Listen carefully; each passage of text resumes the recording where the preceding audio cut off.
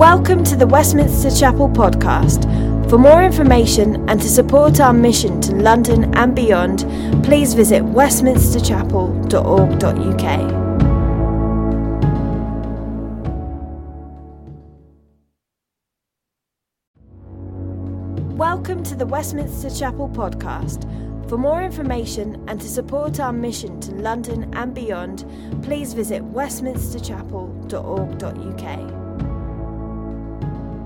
So Psalm 63. O God, you are my God. Earnestly I seek you. My soul thirsts for you. My body longs for you, in a dry and weary land where there is no water. I have seen you in the sanctuary and beheld your power and your glory. Because your love is better than life, my lips will glorify you. I will praise you as long as I live, and in your name I will lift up my hands. My soul will be satisfied as with the richest of foods. With singing lips, my mouth will praise you. On my bed, I remember you. I think of you through the watches of the night. Because you are my help, I sing in the shadow of your wings. My soul clings to you. Your right hand upholds me. They who seek my life will be destroyed. They will go down to the depths of the earth. They will be given over to the sword and become food for the jackals. But the king will rejoice in God. All who swear by God's name will praise him. But the mouths of liars will be silenced. I pray, Lord, we recognize your love for us and we open our hearts to your word.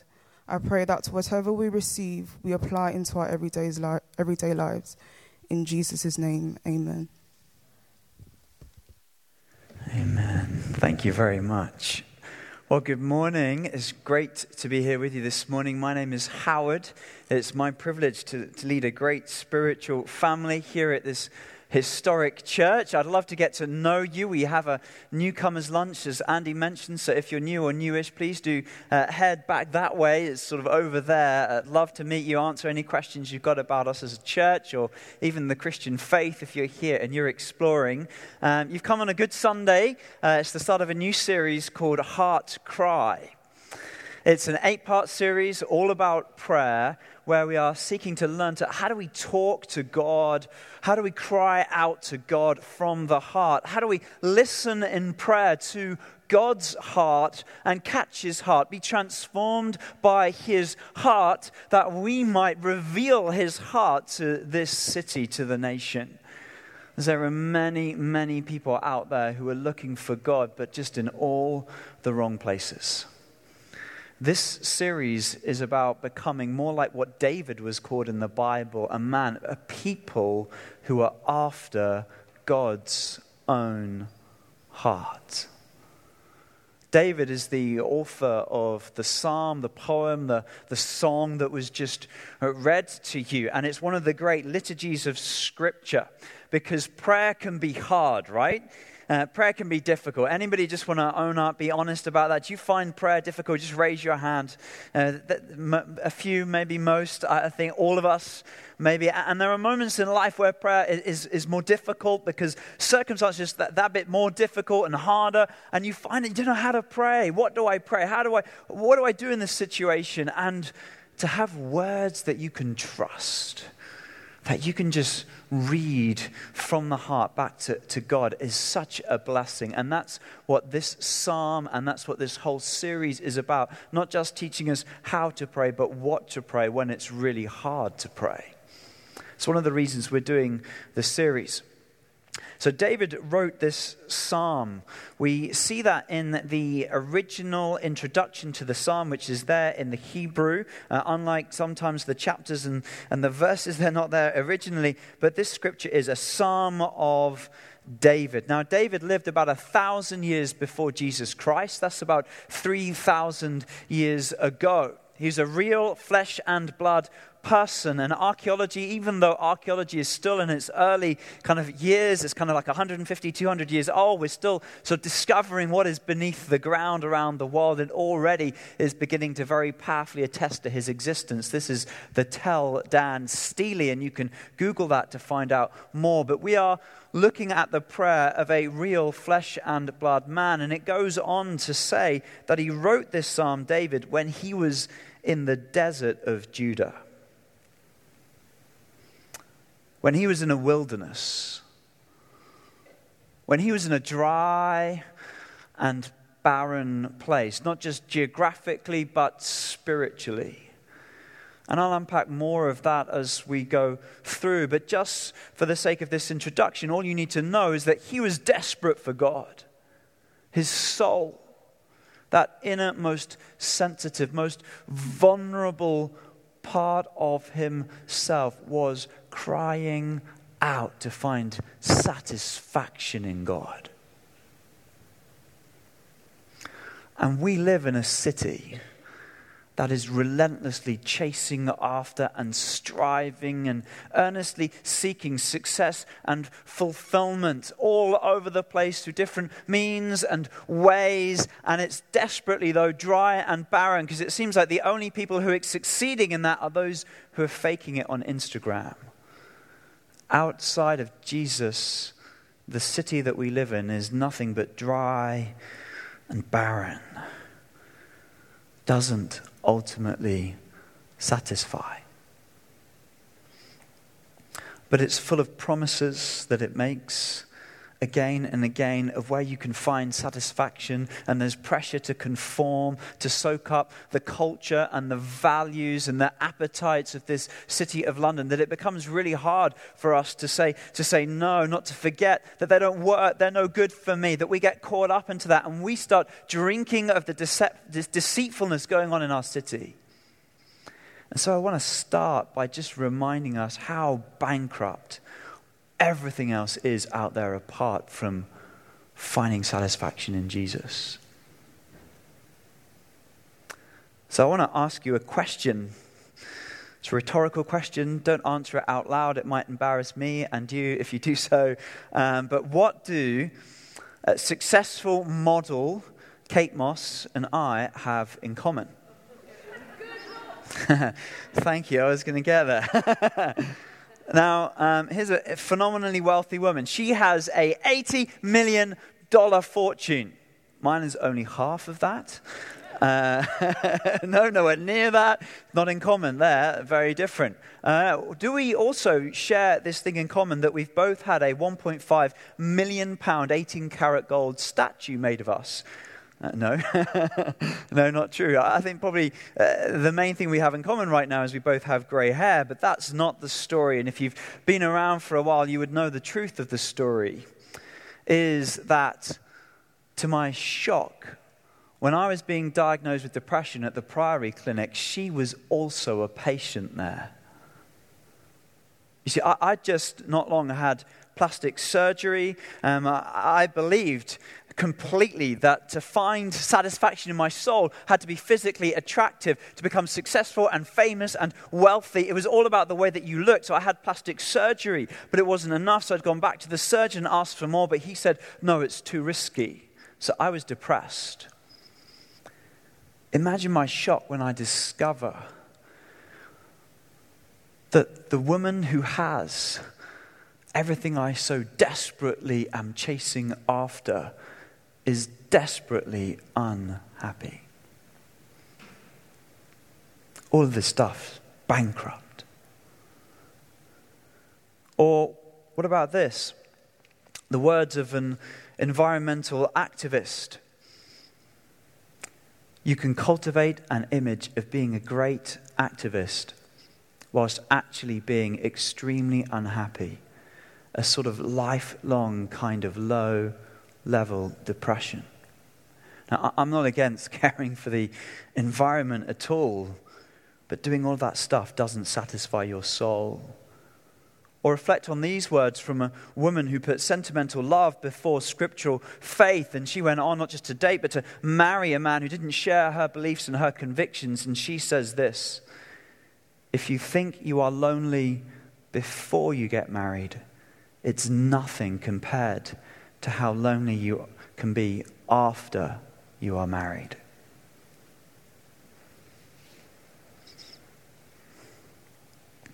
These lesser loves, they kind of string you along, making false promise after false promise after false promise, only to kind of almost jilt you at the altar to leave you utterly destitute. To me, it kind of reminds me in a way of the TV series Lost. I don't know, anybody ended up watching Lost out there? It's a TV series, many episodes involved in it. And it's this strange story of a group of people who kind of crash land through an aeroplane, and they land and they survive on this island together. And there's some kind of greater purpose or meaning or significance to why they're there and what's going on. And you get dropped little clue after little clue, and you keep watching episode after episode, series after series, desperately hoping for some greater, deeper meaning to be revealed in this whole story. And then if you get to the end, you discover it's just one disappointing, damp squib of nothing stupidity. I don't know if you watched it all the way through. I gave up. I Googled the ending. It was like, what a waste of time. Only the Creator God can hold true to his promises. Only his love satisfies our hearts. Only his glory can sustain our weakness. Do you know the 4th century theologian Augustine? He was a black Algerian, by the way. I just want to say that because if you Google a picture of him, you'll often see him as a white man, which is ridiculous.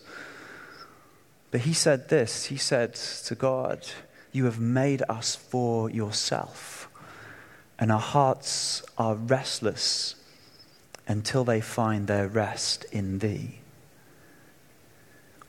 Author of the Chronicles of Narnia, the Oxford professor and convert from atheism, C.S. Lewis, said it this way: "Our lifelong nostalgia, our longing to be reunited with something in the universe from which we now feel cut off, to be on the inside of some door which we have always seen from the outside, is no mere neurotic fancy, but the truest index of our real situation.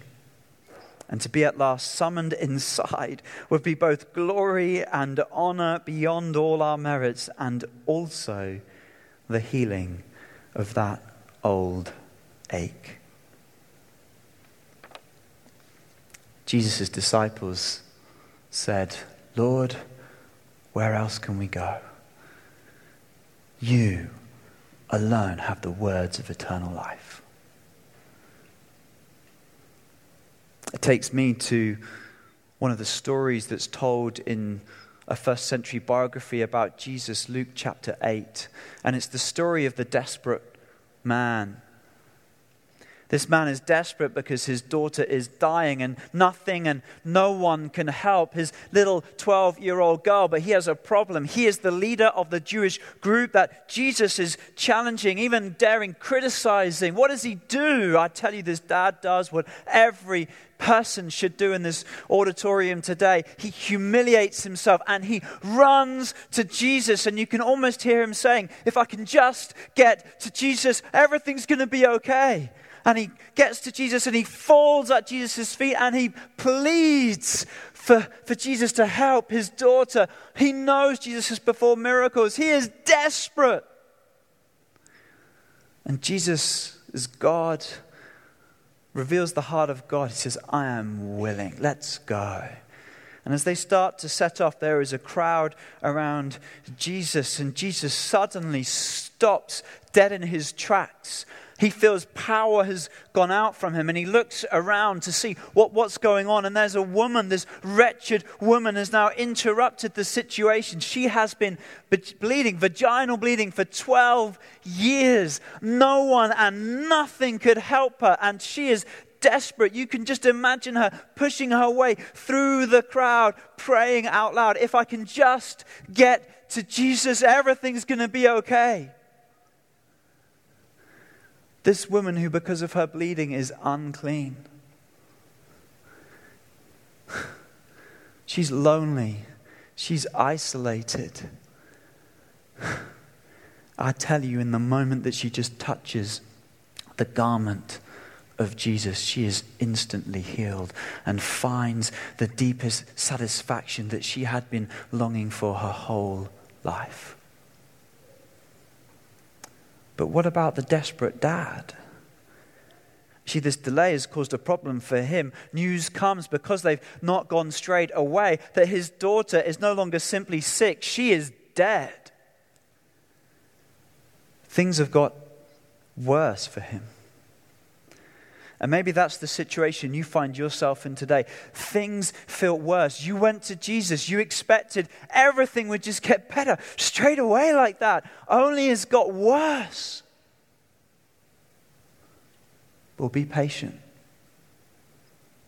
Wait. Don't give up. Because Jesus delays here, it's a deliberate delay in the sovereign plan of God to demonstrate he's not simply a healer, he is a deliverer from death. He goes with the man into his house, into the room where the girl is, and he raises that 12-year-old girl from the dead to the shock, awe, and wonder of that family and that crowd. And I tell you, for that dad, a moment of joy unspeakable and full of glory. She's alive. And that is a picture of what it's like to know Jesus. Jesus is God, and he heals us from the greatest sickness of the soul.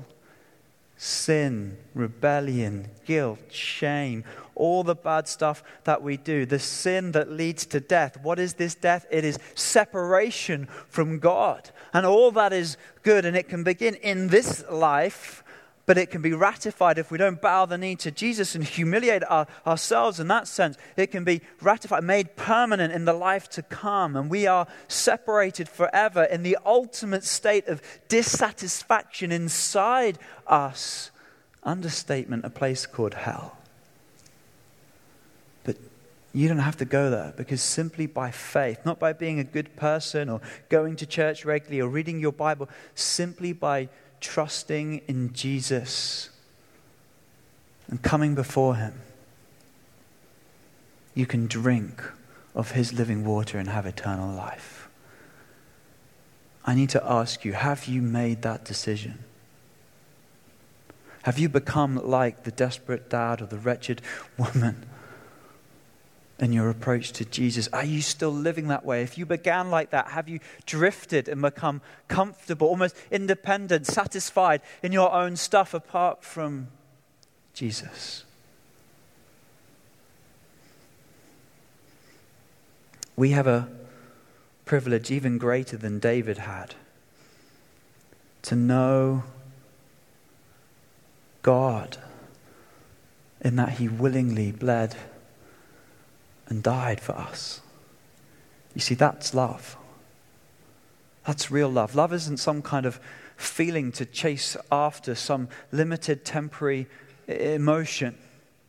That's the Greco-Roman myth. It's popularized by Hollywood. No, I tell you, love leads with the will. Love is a decision. Love is, its beauty is in its bloody sacrifice. Its glory is in its gritty determination and reality. Love isn't some kind of bird that sort of flies off and then lands on somebody and then it's on to somebody else, as people might say, oh, we're in love. It just happened. It came upon us. Now, it doesn't matter that you're married to somebody else. Oh, no, it's love. What could we do? We can't help it. We're in love. We've got the goosebumps to prove it. Rubbish. Love is a decision of the will. It is a choice. It is a sacrifice. It is revealed in a stake in the ground of human history, in the wooden timbers of the cross, not some kind of vaporous perfumes of a prostitute which smell nice for a while and then are gone.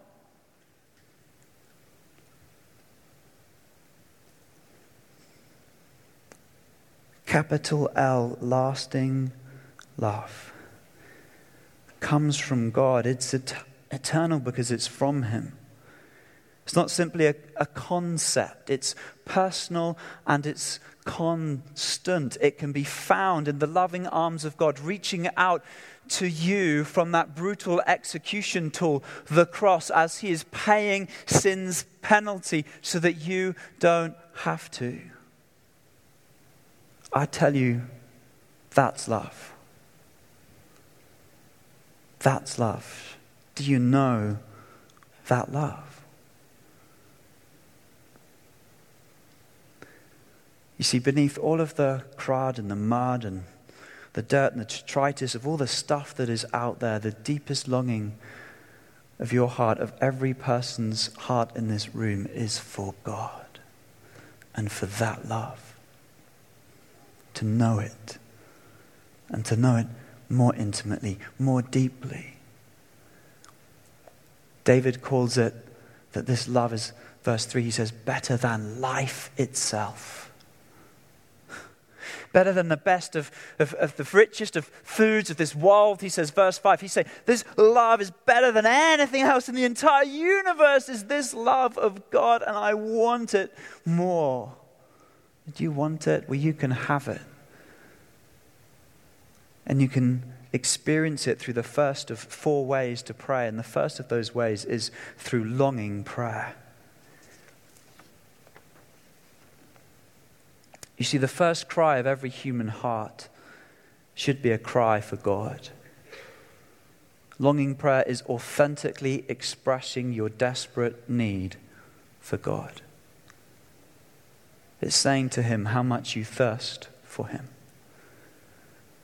It's admitting that nothing else in this world will satisfy that career, that job, that relationship, this, that, money. None of that. You're saying none of that is enough. It's all bankrupt. I will not settle for anything less. And it's saying sorry for where your heart has chased after all these other things. It's saying, God, I thirst for you. That's the context of Psalm 63. See, the wilderness that David was in was a wilderness when he was a king. If you look at verse 11, he says, but the king will rejoice. So it's not the wilderness when he is on the run being chased by the mad King Saul, his predecessor, out hiding in caves. I mean, it might speak into that context, but that's not the immediate context of him writing this psalm. This is another kind of wilderness. It's the wilderness of the consequences of his sin catching up with him. It's the wilderness that's come out of his putting his sexual appetites before his family priorities of accumulating concubines and wives, of Bathsheba Gate, of adultery and then murder. It's neglecting his children and not dealing with issues of injustice in his family. And so now a son, Absalom, has grown up, poisoned with anger and vengeance for his father. And he's turned the heart of the people against David, and he has stolen the throne. And so David, to avoid a bloodbath, is now retreating out of Jerusalem.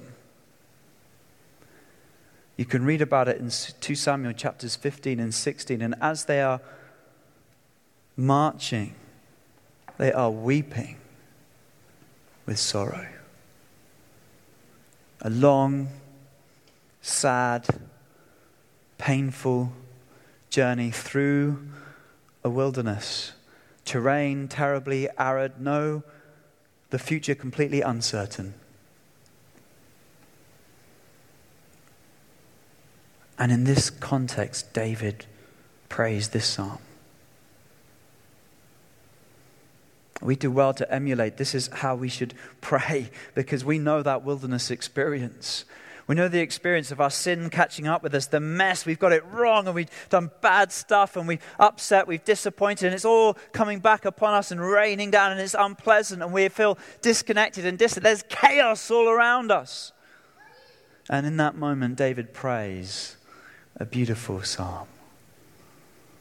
A beautiful psalm. And it says, earnestly I seek you. Earnestly I seek you.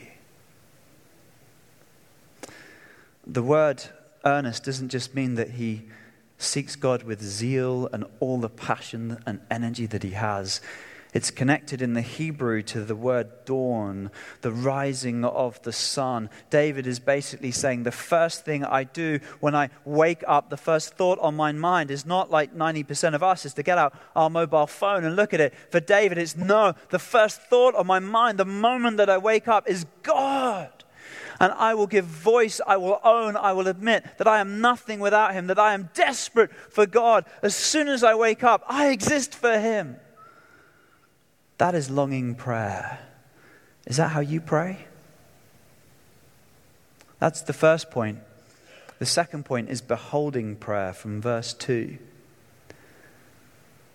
David says, I have seen, or I have looked upon you in the sanctuary and beheld, past tense, looked, seen, beheld your power and your glory. David is remembering and rehearsing and going over the goodness and the glory and the greatness of God in his mind. You see, there's a principle in life that you become like what you behold. I know this is true in my life. So if I watch too much Jack Bauer or Jason Bourne, I become a bit edgy and a bit jumpy and a bit irritable, and I start to have ridiculous ideas about what manhood is. Manhood is being able to fight, is knowing martial arts and to be able to interrogate terrorists and dismantle bombs and all that kind of stuff. How ridiculous is that? That's not manhood. Actually, if I'm honest, in my quieter moments, what happens to me is I start to reflect and think about all the bad stuff that I've done. And all the bad stuff and the hurt that other people have done to me. And it just goes round and round in my head like a broken record over and over. And I get down, I get discouraged, I get depressed. David could have done that. Couldn't he? He could have agonized over his failures towards his son Absalom, but he doesn't do that. I believe he's dealt with that. Psalm 51 style, he's brought his issues, his sin before God and found forgiveness from him. But instead he prays this way, my God. And he remembers the goodness of God. I can imagine David remembering all the wonderful times of encounter he had with God in the sanctuary, in the tabernacle. Yes, in Jerusalem, but in the sanctuary, the tabernacle of God's creation, in which the ceiling is the stars, because that's ultimately what the temple represents. And he would go back to his life as a little shepherd boy, a nothing, a nobody that anybody would notice. And he would remember how God would send a prophet to call him out, that God's eyes were on him, even when he was out in the field where he had nothing to qualify himself for service to become a king. There was nothing about him. Yet God called him and chose him. A moment of amazing grace. I think he would have remembered and beheld the time where he took on the giant Goliath and that great victory over this intimidating man with nothing but a slingshot. How ridiculous is that? And above all, that he did it with mixed motives. Yes, he cared for the glory of God, but he also seems to care a lot about the money and getting the girl, winning the princess's hand, and all of that is going on in his heart. Yet God still gave him the victory. What grace! You can see him reflecting back on all the battles that he won that he had no right to, or the time when Prophet Nathan comes to him and says, your throne is going to go on forever. From your line, David, from your house. You want to build a house for me? I tell you, I am building a house for myself through your line. And one's going to come who's going to reign forever. David steps back in a moment in response to that and says, who am I? Who am I, God, that you? I tell you, those three words, who am I, should be on the lips of every single Christian every day. The awesome grace of God. They were in John Newton's mind when he wrote the hymn Amazing Grace. It's there, the preface. These very verses. Who am I? And then I think David would have remembered his sin, adultery and murder. And yet, though he deserved to be stoned to death, through repentance, he receives grace, forgiveness from God. He's right with God. Yes, the consequences will come back, and they are coming back to haunt him. But it's like, even though there's chaos all around him on the outside, on the inside he has peace because he's right with God. Because he's living in the amazing grace of God. Is that how you pray? Do you behold God? Do you remember what he's done for you? Do you let it stir praise and adoration in your heart? The first point is longing prayer. The second point is beholding prayer. The third point is clinging prayer. Verse 8, David says, "My soul clings to you." If you track back the sort of verses that lead to that, you can see that again he is in remembering and meditating upon God. He is saying through the night, I am never going to stop thinking about you, dwelling upon you, holding on to you. It's like Jacob wrestling with God. I will not let you go until you bless me. It's persisting prayer. It's never giving up prayer. It's prayer that draws you close to abide and hold on to God, so you're living under the shadow of his protection and his upholding and his help and his aid and his love. You are intimate because you're clinging hold of God. And you know, sometimes in the Christian life, all you got to do is just hold on. That's all you can do.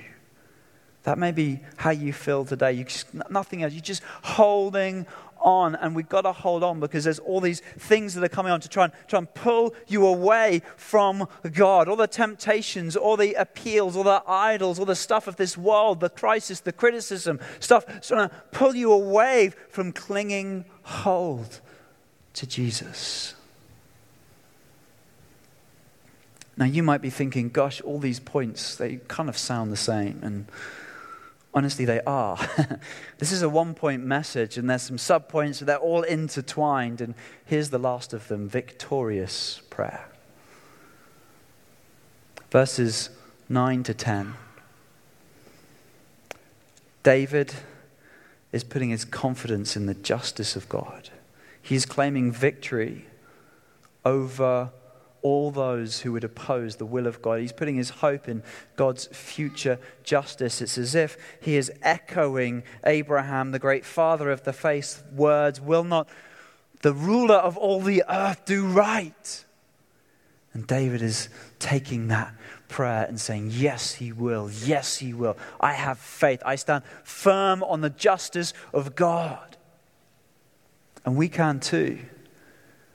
Because we're on this side of the cross and the resurrection of Jesus. That means that we can know the victory of God over sin, sickness, suffering, Satan, and death. The victory has happened. D-Day, the definite, decisive battle moment has happened, and now it's inevitable. That victory is going to be rolled out over the entire universe. It just hasn't fully happened yet. Because God is delaying to give time for people to follow the clues to find him before it's too late. Because when he comes again, he will come to judge the living and the dead. And he will right every wrong. He will judge every sin, big and small. The oppressed will be liberated. Those who are persecutors will be brought low. Justice will be done. It'll be cleansed of all evil and all tyranny. Every outstanding claim of evil will be dealt with and silenced in that moment when God comes again in Jesus. And if you're a person of faith, you are safe in that moment. And it means you can pray into that hope of justice to come with faith. And it's because of this hope of justice that leads to verse 11 and David saying, "But the king will rejoice in God.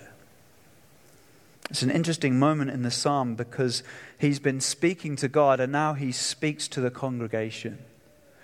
And there's a contrast moment because it's no longer like he's saying, I'm going to contrast with all that's going on outside of me and the difficulties, trials, challenges I face. But this king's going to rejoice in God. How? Because my satisfaction is ultimately found in God. Because I behold him and I remember his goodness to me. Because I'm clinging hold to him and he's what matters. Because I am believing in faith for the victory of God over all things. And so he rejoices. And we can rejoice too. But that comes to the final part of this psalm and this verse. It's a very interesting ending. It's really a depiction of two ways to live. There's a warning and an invitation. The warning is that if you continue to live the lie, you continue to chase after the stuff that doesn't ultimately satisfy, you'll reach a point in your life where you will be utterly speechless. The desolation, the desperation, the dissatisfaction will have reached such a level that you will have no words to describe the horror of that experience. And you will be speechless, unable to mount any defense or justification for your foolishness in choosing that way to live and rejecting God. That's the warning, and then there's the invitation. That if you swear by God, if you put your faith in him, in his name, in the goodness and love that is demonstrated in his character, then you will live for the praise of his glory. You will overflow with praise because you will be finding your deepest satisfaction. You'll be lost in love and wonder and adoration. It'll just flow out of you, praise and adoration for God and how great and awesome he is. You will but not be able to rejoice. And that is the invitation of this series of Heart Cry. It's an invitation to really know our God. Because if we really know him, we'll be really useful to him.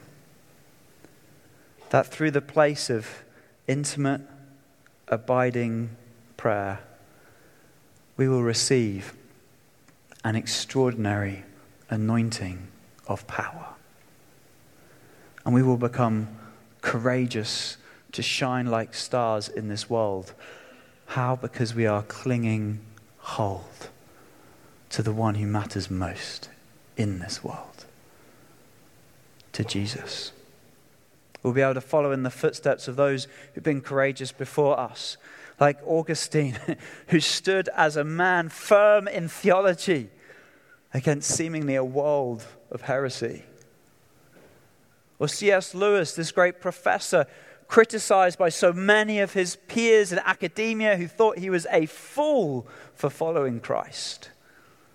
Or the followers of Jesus themselves, who were ultimately murdered for their faith in Jesus. How do we find such courage? I tell you, it's by clinging hold to Jesus, and in clinging to him, discovering that he is the greatest source of satisfaction in the world. And when you have him, you know you can't lose him. Let's just take a moment to pray.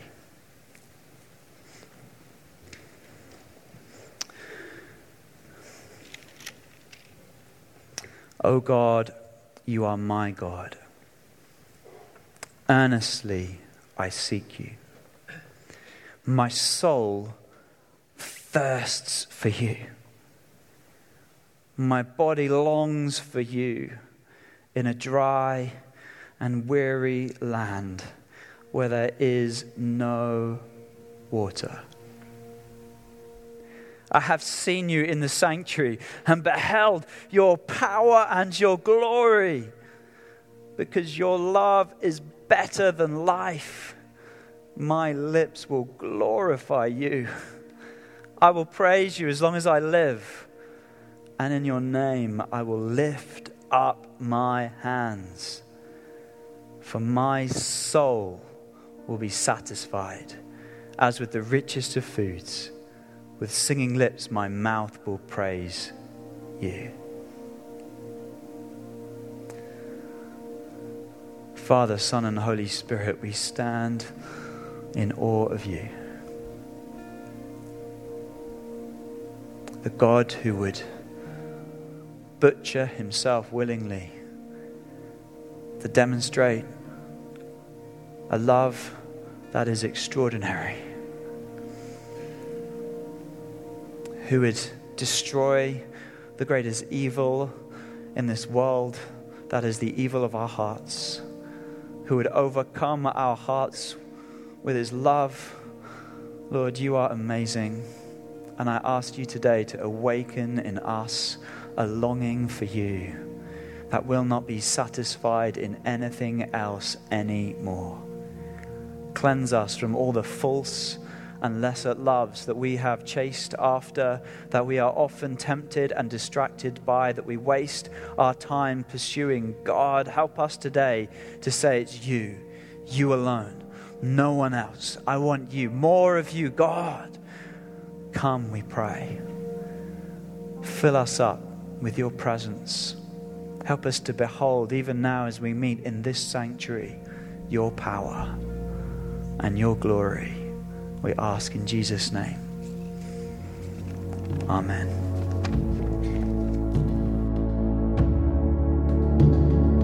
Thanks for listening to sermon audio from Westminster Chapel. If you'd like to partner with us in making disciples and sharing the gospel, please consider making a one-off or regular donation.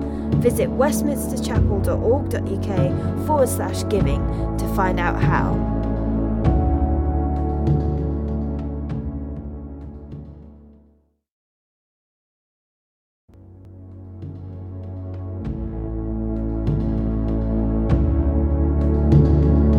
Thanks for listening to sermon audio from Westminster Chapel. If you'd like to partner with us in making disciples and sharing the gospel, please consider making a one-off or regular donation. Visit westminsterchapel.org.uk/giving to find out how.